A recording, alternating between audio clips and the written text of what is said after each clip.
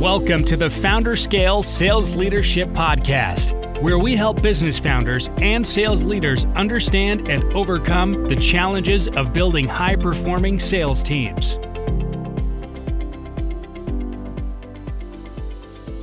Taylor, how's it going? Good, Josh. I'm excited to be here. I love this topic. What topic is that? That is the benefits of selling to the ideal customer.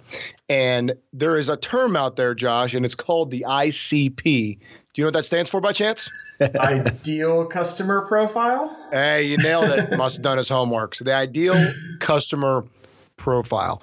Now, what is the ideal customer profile? So I'm going to answer my own question at first, and then I'd love to hear your definition of this. But in my mind, it's kind of like what Seth Godin says when he talks about your minimal viable audience, right? You don't necessarily want to have this thing or this product or service that's going to be kind of good for everybody. You want to have this amazing, unique, awesome product or service that's going to be fit for a specific marketplace. So the ideal customer profile typically fits within a marketplace. It could be company size, it could be global coverage, it could be a lot of different things, but it's designed to where if you have a conversation and if you have a fish on the hook, that's going to probably become a client quicker, and it's going to close a sale quicker than it would for just somebody else that might not be in your ICP. What say you? Yeah, so I love the ICP. Everybody knows the term ideal customer profile. We actually are big fans. I call it the RCP. It's real customer profile. What I find in the ideal customer profile is sometimes it's like a marketing exercise. Like, who do I think I want? What are all these factors? They put names to people and everything, and it's really cool. And I definitely need to do that exercise. So I don't want to discount that, but the real customer profile is where you go one step deeper in analyzing all of the factors of your last 50 or 100 clients. And you can really look at where the data points you.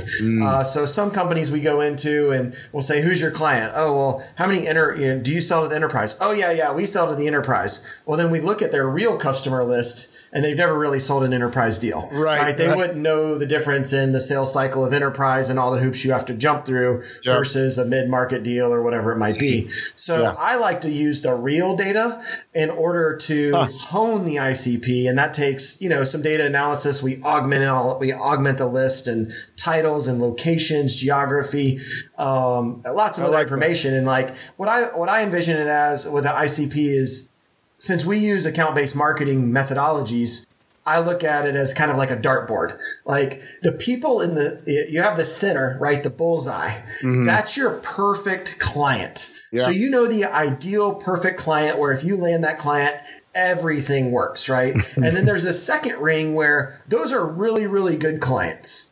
And you want to spend time marketing to those, but you want to spend more time marketing to your bullseyes. And then there's like this outer ring where, they're pretty good. You'll take them. Maybe it's a little more risk. And then there's off the dartboard.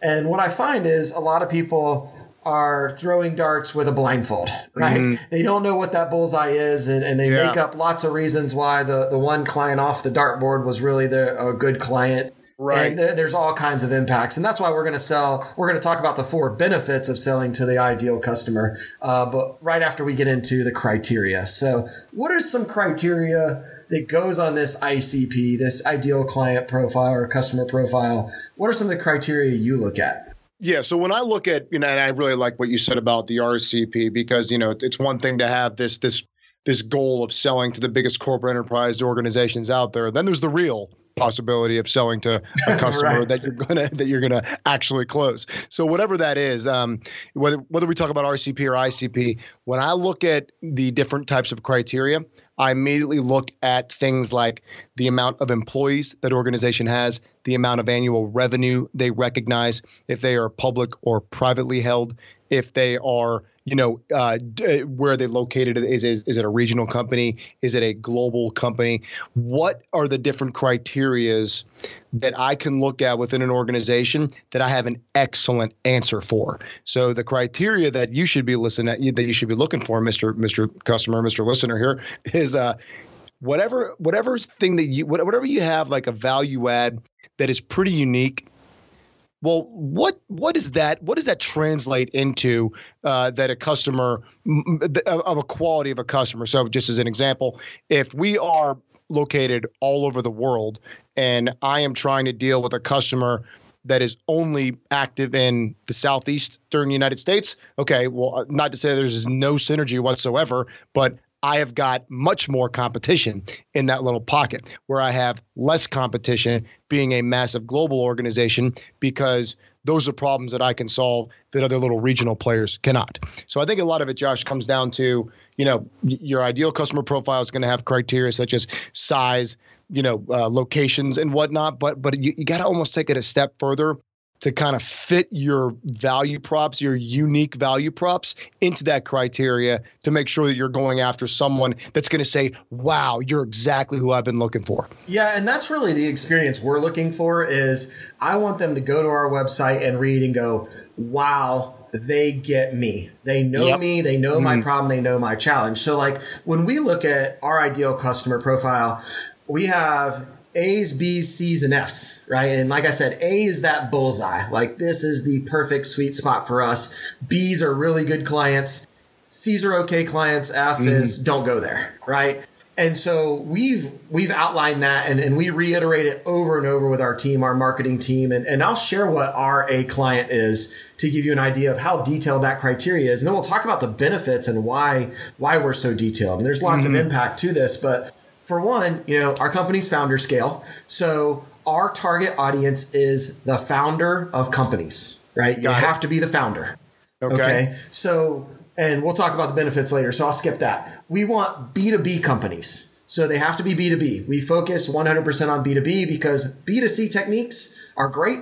But if you don't know about sales cycles and the length of time to close and all the impacts of being B2B versus B2C, it's a fundamentally different process in selling. We want people in Georgia. So our A clients are all in the state of Georgia because we are hyper local. We can go drive. We can meet with them. We can break bread. We can see them at events. Like we can really build a real relationship. A clients use HubSpot. We're a HubSpot partner. So that's an A. A lot of our tool set, repeatability is around that. We prefer services businesses. 0 to 10 salespeople is our sweet spot. 1 to 10 million in revenue. Industries, tech, finance, and construction. And then employees 2 to 50. So like when we look at our A's, we have a list in HubSpot of A's and they match all of that criteria, which means every ounce of our process and how we market and how we deliver speaks perfectly to that group. Now we expand that out to B's and only 2 things change for B's is we expand our geography to the Southeast and we expand the CRM capability to, it can be any CRM. Okay. So, because so much is built up around, providing value to HubSpot clients, we can do just almost as much for a Salesforce client, but it's not perfect. Right. I see. So so we have very detailed criteria and we're going to talk about some of the benefits of that criteria in the next phase. I think that's really, really smart. So if I'm hearing you correctly, you've got non-wavering criteria that meets the bullseye. And then you've got a couple of different outliers, such as in that example, just a little more of a broad location, a broad regional coverage that gives you to your, I still want to do business with you, even though you're a B and potentially a C. But if I'm hearing you correctly, that means that you don't focus on anything above an F in the example for you. And now you know what is potentially a waste of time, if I'm hearing you correctly, and you don't spend the efforts in order to go and waste time. Exactly. So like we know we are not an international business. We don't do business outside the US. It's a no-go, waste of time, causes all kinds of challenges for us, different laws, just all kinds of things, right? So we know that, in our F category is outside the US. Okay. An A is in Georgia, a B is in the Southeast, or even, and a C would be Southeast, or a B would be Southeast and East Coast because we can get there quickly. They're in our time zone. Again, a lot of benefits from a delivery perspective. A C is going to be anywhere in the US. So that doesn't mean, and I want to just clarify because we work with so many clients on this, that the first thing they go is, well, I don't want to turn those people away.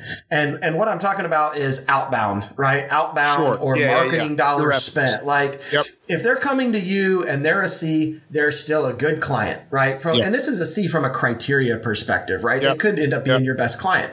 If they come to you, we take it, right? If it's inbound and they're an A, B, or C, take it. If they're an F, don't take it inbound. That is our rule.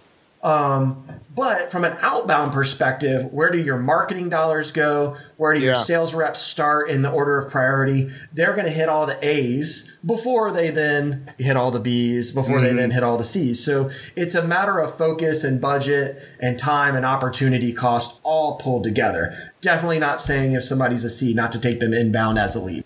No, fully understand that. And it's good that you clarified it. But what I just love about like how granular you got with those details around the A's is that limits your potential time wasting so well. So I mean, that means that I get it. All your prospecting, your marketing dollars are focusing on where you're going to make the most impact in that minimal viable audience of that client A. And we're the exact same way. Our criteria is more around, multi-location, limited IT staff and whatnot. And I'm speaking from a Centric's point of view, where they don't have field technicians all over the world and not much of a management practice in getting things installed and up and running and implemented and whatnot.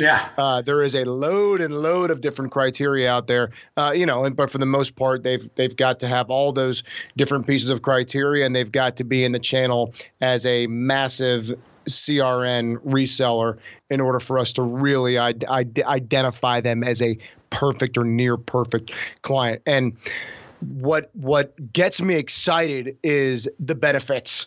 Looking at and the things like that. So when I think about the benefits, the first thing that comes to mind immediately is you have limited the competition if you've identified your ideal customer profile.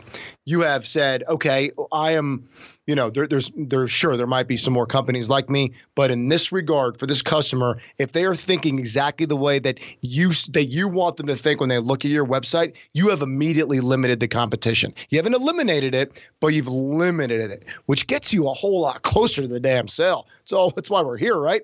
So I just think, some of those benefits, that just to name one, limiting the competition, I think is the first one that comes to mind. Yeah, you definitely limit the competition. We feel like we limit the competition because if we are talking to an A client, even a B or C client, a lot of times we stand out above the competitor. The competitor may do 10 other things. They may serve 10 other markets, right? Like I honed in on that B2B piece earlier. The other competitor may, when you actually look at all the logos on their website, be 70% B2C. And they're like, no, it'll work for you. Well, will it really work for them? They don't know, right? And so there's a little bit, on the salesperson's technique side of sowing a little bit of doubt in the competitor too, right? Well, it doesn't really look like they focus on B2B. Are you sure that's going to work?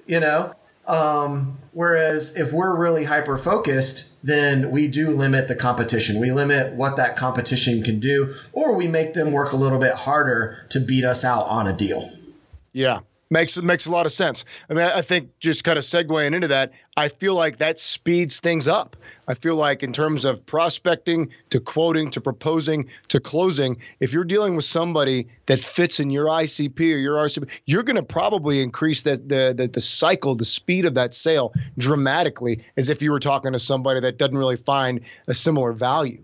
Yeah, I definitely think it speeds up the closing for anybody who knows that, because you're able to right out of the gate speak their language. You're able to speak to their challenges. They identify with you more quickly. Like, I'm a founder. I've started and grown and sold a multi-million-dollar business. I get it, right? And so when I talk to other founders, or when salespeople on our team talk to other founders, they've been brought up to speed on what words have meaning. What words identify with this group? And because I don't have to try and sell to the sales manager and the HR person and, these 5 different people, I don't have to know all of that, right? I can speak their language. I can really hit them right in the heart, something close to their heart. And it's going to close that deal much faster because all of our processes are built around that. I don't have to deviate as a salesperson and branch off 50 different ways to manage all the nuance because we work with so many different types of clients, which makes it really difficult as a salesperson. Right. And not to mention, what level of confidence is your salesperson going to have just because of what you just said? The repeatability around, what you say, how you act, the milestones of what they get throughout the process, the touch points. And then obviously when you hand it over to delivery, the repeatability around how they're going to deliver that product or service over and over again is something that's just going to, there's no better answer besides repeatability of process, right? That's why you build the process so that you can repeat it over and over again and have this massive, incredible quality outcome each time. So I think you nailed it. And I think the repeatability from a sales and from a delivery point of view just makes it that much better to work with those people that fit in your profile. Yeah. And there was a really good book, Built to Sell, which is, it's a services business. And then they hone the client profile down. They hone the services down of what they offered. And all of a sudden they went off like a rocket and had a higher valuation and all kinds of things came to fruition because they narrowed down what they were doing and who they were selling to. And it's because of that repeatability that you spoke to, right? If in a sales cycle, I sell to every size client and, anybody's my client, well, the repeatability of how we do MSAs and scopes of work and the legal phase is different every single time. Like I've sold to, billion-dollar companies myself, and I've sold to companies that had 3 people. Just the legal piece alone is all over the place. But if you say, I only sell to this group and this is what we can do and this is what we can't and this is what they usually ask for, and these are the 3 clauses that they usually have an issue with based on the size.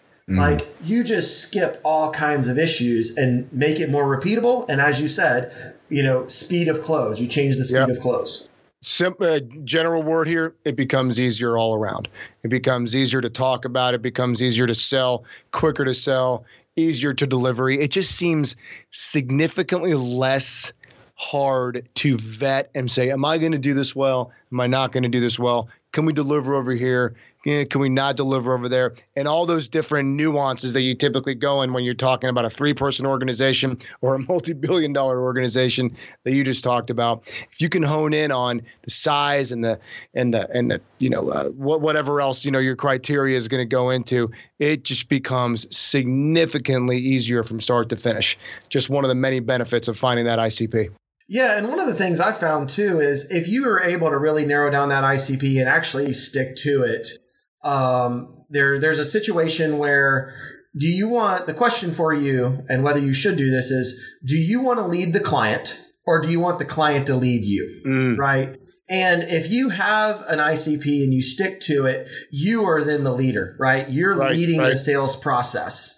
And you know what's going to happen next, and you can make recommendations. Well, here's our sales process. Here's what's next. Here's what I need from you. Here's how this always looks, right? Yep. Now, if you don't have an ICP, then what you get is the customer's leading you. The customer's now dictating the rules. Well, now you have to sign this, or here's how we do legal, or, it just makes it seem like there's a lot of different ways that the deal could be closed. Exactly. Yep. So do you want to lead the client through sales, or do you want the client to lead you? And I can tell you, if you want them to lead you, you're going to be jumping through hoops. And if you feel like you're already jumping through lots of hoops to close a deal and have your hair on fire to go find documents and everything, then that's what's happening. That's I couldn't agree more. And I like the way that you put that. You have to be, in this example, kind of to steal something from Donald Miller here, you have to be the guide that helps your customer get from point A to point B. And the last time that I hired a guide to do anything, I wasn't coaching him. He was coaching me. Right. And that's one of those things where throughout this process, you as the subject matter expert in your field, you as the vendor or whatever business that you're in, the provider, you need to be able to guide them and lead them into the best possible way of buying or doing or installing or whatever you do for a living. That's your job to lead them. And the minute that switches, Lord help us all. I mean, that is a really tough thing to recover from, because you've probably gone down a rabbit hole and wasted a lot of time. And then when it comes down to you getting a purchase order, you look at it and you say, I don't even know if I can do this. And, right. and you have really, really gotten yourself in a tough spot. So I agree. Finding that ideal customer profile gives you also the ability to act as you should be acting, which is the guide, which is making the customer the hero, which is making, the things repeatable and just easier. And that level of detail that you put into finding out who your ideal customer is, I mean, gosh, that just pays dividends for years and years. And then at the end of the day, of course, I mean, if you end up being known as the best person or the best organization that provides X, that is most likely because you have nailed your ideal customer profile and create a sound, repeatable, extremely high quality product or service that people just love and talk about and care about and this and that. And that's how you become a very valuable organization. Yeah, I mean, that's your brand at that point, right? That's when you're actually identifying and you have a brand and you know who you're selling to and you know who your advocates are. And, if people are out there clamoring for it, you're starting to hone in on where you need to be. If it's hard to get case studies and they're all over the place and sometimes it's good and sometimes it's bad and, you don't have a lot of references, that's an indicator that maybe you need to start to narrow the focus and get really good at delivering to one group. And again, the good thing is you can expand out later. If you have 100 raving fans, it's really easy to get 100 more. If you're all over the place, your ICP, your ideal client's all over the place, and you're delivering it 50 different ways for 50 different clients, it's hard to get that flywheel going. Yeah. Right. Exactly. Where's your value? So we talked about, the benefits, limiting the competition, speed of close. We talked about repeatability of how you sell. And then the fourth one we have from a benefit perspective was less vetting. So if you have an ICP, if you have an ideal client profile, how does that convey over to less vetting during the sales cycle? Well, I think that comes down to just the whole, can I do this? Am I set up in order to do this, or do I have the right people that can do this? If you have got this product or service that's completely baked from an offering point of view, and then your customer comes into that offering, well, then you've got it figured out and you're good to go. You don't have to vet this thing as much anymore until you obviously just want to get into the improvements. But if you have a customer that says, no, I don't just want the ice cream. I want the ice cream with sprinkles and chocolate. Oh, maybe some jalapenos on there, maybe some red onions. And it just starts to get gross, right? And you're looking at this product that sounds gross. that you just, and then you just, what once was an awesome product and a normal looking product has just become something that's really tough to deliver on. And at the end of the day, isn't very quality. So I just think the effort and the level of vetting and onboarding and just basically, in short, staying within the guidelines of the process that you have built for that customer A, B, and C, with very minimal getting outside those guardrails. But even if you do that, they're manageable. It just gets really out of control, and it gets extremely tough to vet if you have to, recreate the wheel each time. Yeah, I like the kind of visual there, right? You want to stay in your lane, but if you stay on the road, that's pretty good. And if you stay in between the guardrails, that works as well. But once your car goes flying over the guardrails, you got a problem. Right. And you dictated that very well. I'm actually you can use my words, but you got to tell a story next time. Got it. Yeah. Different problems, right? But yeah, so I think the less vetting piece has been interesting, I know, for us, because if you sell to the same people and you get good at it, you have the case studies, you have the testimonials, you have the references, and you just send them right over, right? Like, we're going to send references early in the sales cycle, because if you're doing business with Founder Scale, I'm like, hey, I got a founder that if you want a referral or run a reference, here's one founder. And then, if you're still not buying yet or ready, I might send another one. And I'm going to proactively send it, right? I'm going to open this sales cycle with a case study. Here's a case study. By the way, if you want to talk to this person, I can get them on the phone, right? I'm proactively trying to get you to vet us as quickly as possible so we can close this deal. That's right. And I don't have to worry about you doing more due diligence and asking for more things, because really, I want to predict what our clients want to see. And get it out in front of them way ahead in the sales cycle. So to your point, and kind of in a little bit in summary, what are the dangers of not having an ideal customer profile? Like, to be very, very clear, I think we've talked about the fact, in our visuals of ice creams and roads and all that, or you can fall off the roads in the mountains. But I will say that outside of like the general, you might not close a deal quickly, you could really lose your identity as an organization. You could lose your value if you are selling the best oranges in the world to these customers and they just love it. And all of a sudden one of these customers asks you for an apple and you do that. Well, then you're just another fruit stand, right? You have to be able to stick and stay disciplined. And sometimes I think the tough part about that is like you said earlier, if it gets to a customer E or F or G or whatever the numbers end up being, you have to be able to say no. You have to be able to say no in the best interest of working smart.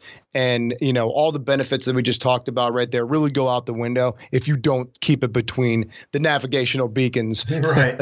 As we call. Yeah. I think we've over-metaphored them to death. Right. Give a few more. We'll get one more in before the end of this, right? That's right. The impact is just so massive. And I think most people look past that. A lot of founders we work with look past that, and what the detrimental piece of this is like in the B2B services world, everything's an opportunity. So people take more opportunities than they should. And then, like you said, they don't have an identity. But what really happens is if I get a deal that's a little bit outside of my range, the sales is different. The agreement's different. Everybody has to scramble during the sales cycle to adapt to that new deal, right? That one opportunity. And then when we want to deliver it, that's when it gets even worse because now we don't know what's going to go wrong on the delivery.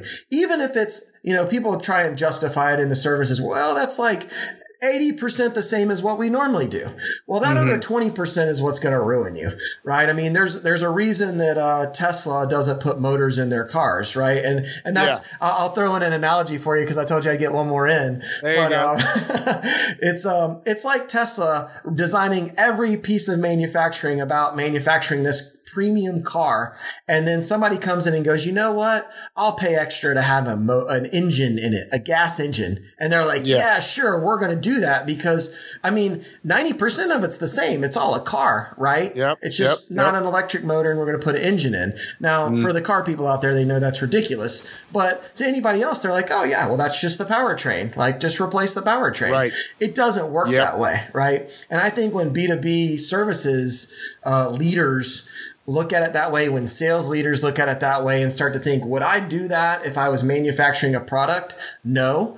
Well, we probably shouldn't do it, even though we can from a services perspective, because the impacts just roll, they just keep rolling downhill. Right. And when it goes right, that's fine. But when it goes wrong, like you said, you lose your identity. You lose it, man. Yeah. So I agree with you, Josh. And I'm glad you threw that last metaphor in there. I think that was good. I think that's a clean 5 for the episode. But yeah, if you could read through those one more time, just for our listeners, what were the benefits one more time of all those, of creating the ICP? Yeah. So the top benefits we have here are limiting the competition, harder to compete with you because you specialize. There's riches in niches. Number 2 is the speed of closing. You can close the deal faster because your process is around getting them through that process. It doesn't have to change. Less vetting. They just don't vet you as much. Everything on your website speaks to them. All your testimonials are people like them. They don't have to vet you near as much. And then repeatability on how you sell. It's done the same way. 99% of the same way every time, all the way through the sales process. So it just makes it scalable and repeatable. So those are the top 4 that we listed amongst, many other benefits and some cons thrown in there as well. That's right. So I see no reason why these guys and girls don't go out there and create their own individual, ideal customer profile for their organizations. There's nothing bad that can come from this. And I hope that everybody's taking that very seriously to go either hone in on theirs, create more criteria around it, identify what it is, and then communicate that message to everybody that has anything to do with marketing or sales to make sure that you are focusing your efforts into the right areas that are going to give you the most bang for your buck. Yeah, I love it. There is no negative in going out and doing this. So That's go right. get it done. Let's go get it done. All right, Josh, I enjoyed it. And I know we'll be seeing them all soon. So until next time, my friend. Until next time. Thanks. Thank you for tuning in to today's episode of the Founder Scale Sales Leadership Podcast. If you enjoyed this content, please subscribe and give us 5 stars on iTunes or your favorite podcast listening platform.